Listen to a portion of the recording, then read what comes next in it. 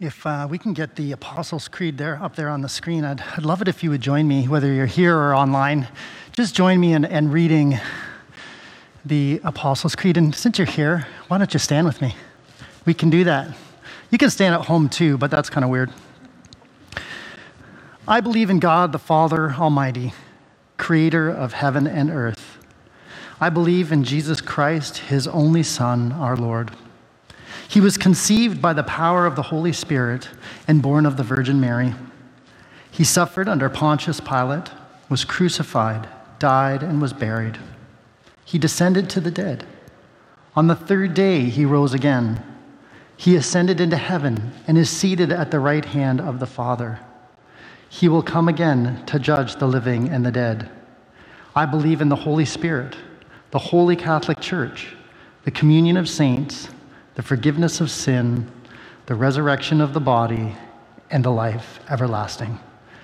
Amen. Thank you. This is our last day of the series on the Creed, and so just a little bit of a wrap-up, and then the last statement. And it's important to know that when you read the Creed, it's important to see in it that it is very important to the Creed that the physical world, creation, is important. Right? It begins with the created world. God the Father Almighty, creator of heaven and earth, creator. And then today we're going to close by talking about the resurrection of what? The body, also created. So the Creed bookends with material things, right? God is creator of both the spiritual and the physical. That's why the Creed calls him creator of heaven and earth. That was their wording for the spiritual and the physical. And not only is creation important, but at the beginning and end, but in the middle of the Creed, we see Jesus entering into creation. God stepping into creation, right? And then when Jesus is crucified, leaves his following, then the Holy Spirit becomes the role of this in the world, continuing heaven and earth. And we know that the authors of the Creed were combating this idea of Gnosticism, which we won't get into too much, but it was this idea that knowledge and special knowledge was our salvation. And there's a whole lot more to that. But there were lots of thoughts that resurrection was simply a spiritual matter, not the body.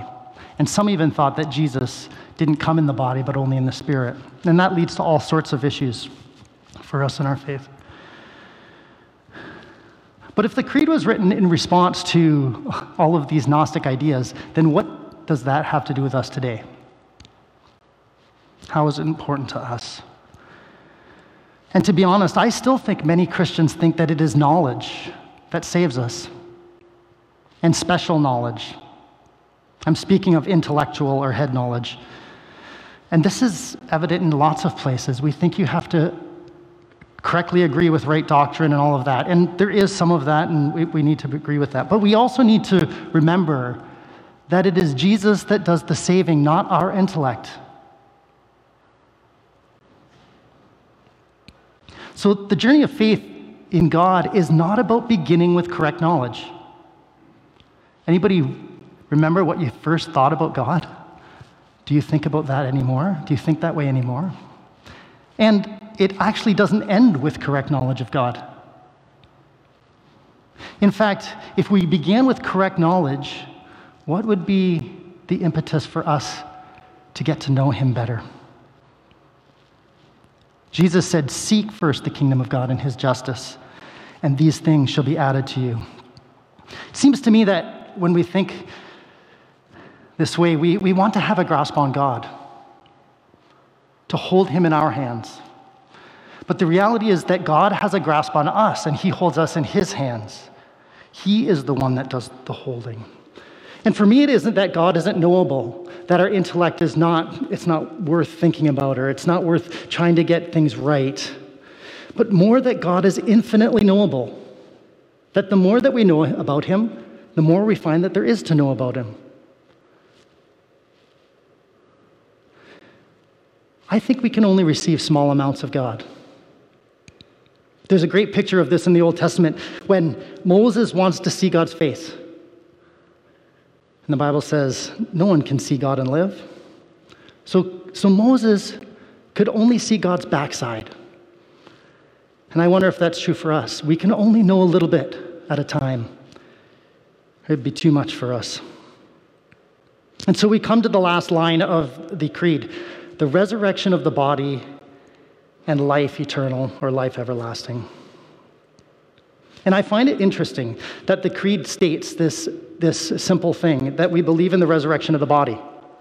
Because to me it implies that they already believed in the resurrection of the spirit. There wasn't even a question. They didn't even need to add it there. And we need to remember that we've said all along, the creed was recited at baptism. And what is baptism but the symbol of our death and resurrection? The spirit in baptism has already been resurrected in Christ. The body just needs to catch up. Or maybe the spirit needs to grow enough to be able to handle the new body. C.S. Lewis wrote on that, he said, when you are learning to ride, they give you unimpressive horses. Only when you are ready for it are you allowed an animal that will gallop and jump. I love that imagery.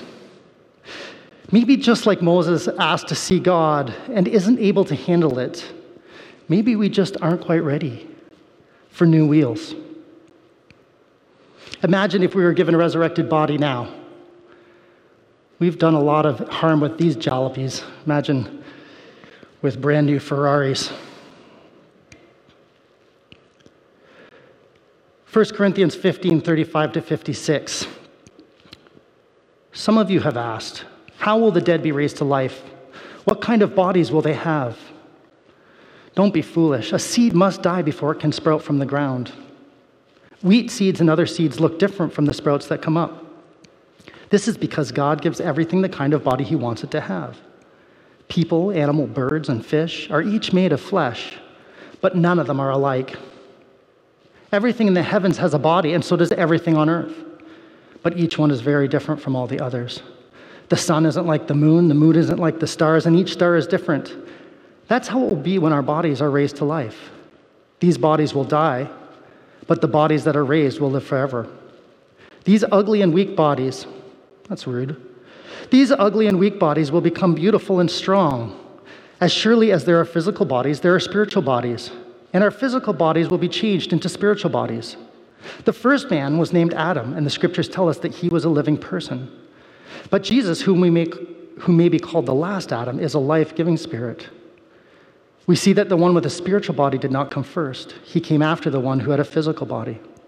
The first man was made from the dust of the earth, but the second man came from heaven. Everyone on earth has a body like the body of the one who was made from the dust of the earth, and everyone in heaven has a body like the one who came from heaven. My friends, I want you to know that our bodies of flesh and blood will decay. This means that they cannot share in God's kingdom, which lasts forever. I will explain a mystery to you. Not every one of us will die, but we will all be changed. It will happen quicker than the blink of an eye. At the sound of the last trumpet, the dead will be raised. We will all be changed so that we will never die again. Our dead and decaying bodies will be changed into bodies that won't die or decay. The bodies we have now are weak and can die, but they will be changed into bodies that are eternal. Then the scriptures will come true. Death has lost the battle. Where is its victory? Where is its sting? Sin is what gives death its sting, and the law is the power behind sin. It's a long piece of scripture with lots of imagery. But I love the imagery of the body being a seed planted in the ground. And it is interesting that our practice has been to plant bodies in the ground, isn't it? When we're dead. And we know that all the information for a tree is evident in the seed before it's planted. And while the seed doesn't look like the tree, it still carries the sameness. And just as God renews our hearts and our souls, our bodies will be renewed. A friend of mine with a bad back is saying this morning, I'm looking forward to a new body. But we do not simply wait around for death so that we can enjoy these new bodies. Philippians 3:10-14, Paul says, I want to know Christ and experience the mighty power that raised him from the dead. I want to suffer with him, sharing in his death, so that one way or another I will experience the resurrection from the dead. I don't mean to say that I have already achieved these things or that I have already achieved perfection, but I press on to possess that perfection for which Jesus Christ first possessed me. No, dear brothers and sisters, I have not achieved it, but I focus on this one thing, forgetting the past and looking forward to what lies ahead. I press on to reach the end of the race and receive the heavenly prize for which God, through Christ Jesus, is calling us.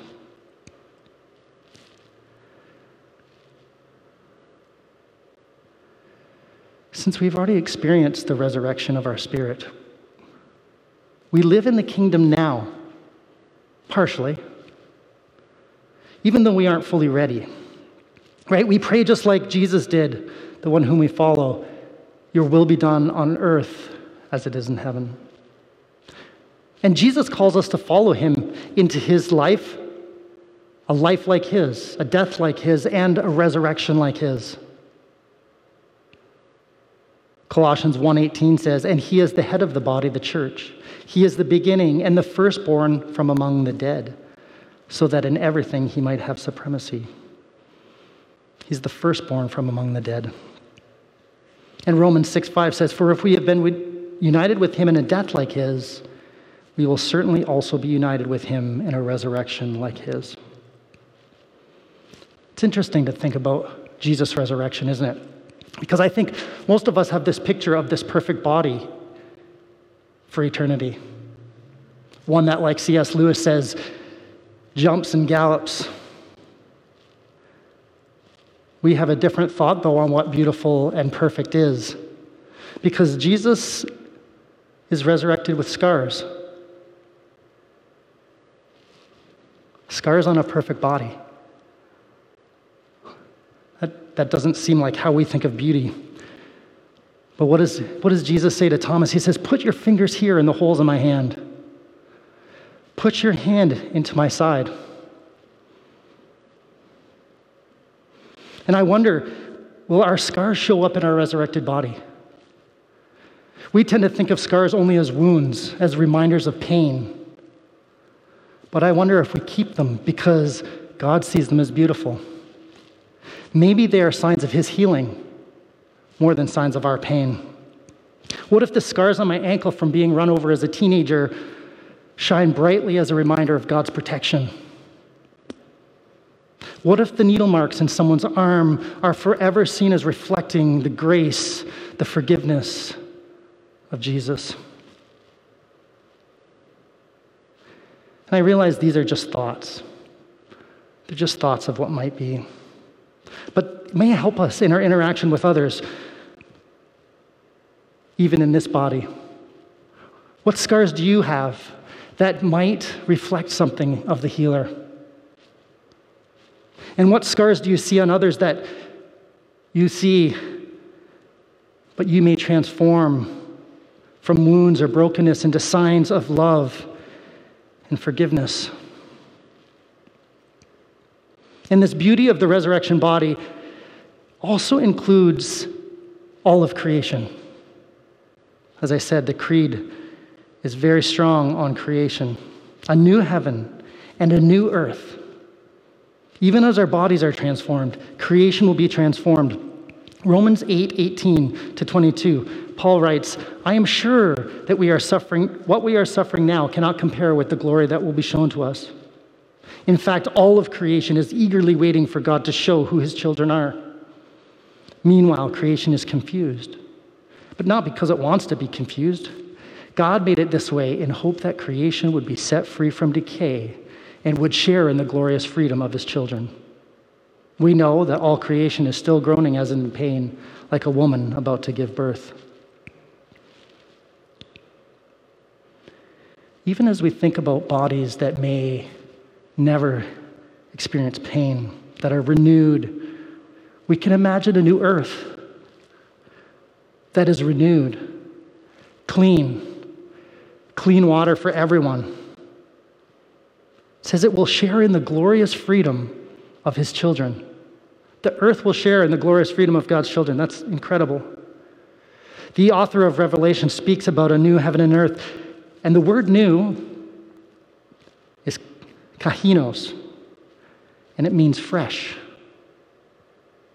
Not found exactly as it was before. Just like our bodies, creation will be fresh and not exactly as before. And then we come to end everlasting life or eternal life. John writes in John 17, eternal life is to know you, the only true God, and to know Jesus Christ, the one you sent. It's important for us to know that eternal life is not about the length of time. Although there is some part of that, time. I'm not sure time exists beyond death. But it's about our relationship. It's about the quality of life based in the eternal one. Jesus said that. He said, I am the way, the truth, and the life. I know that some people struggle with the thought of everlasting life. I've heard teachers say, I don't want to live forever. What would we do? And sometimes the things that it talks about in Revelation, I don't want to do forever either.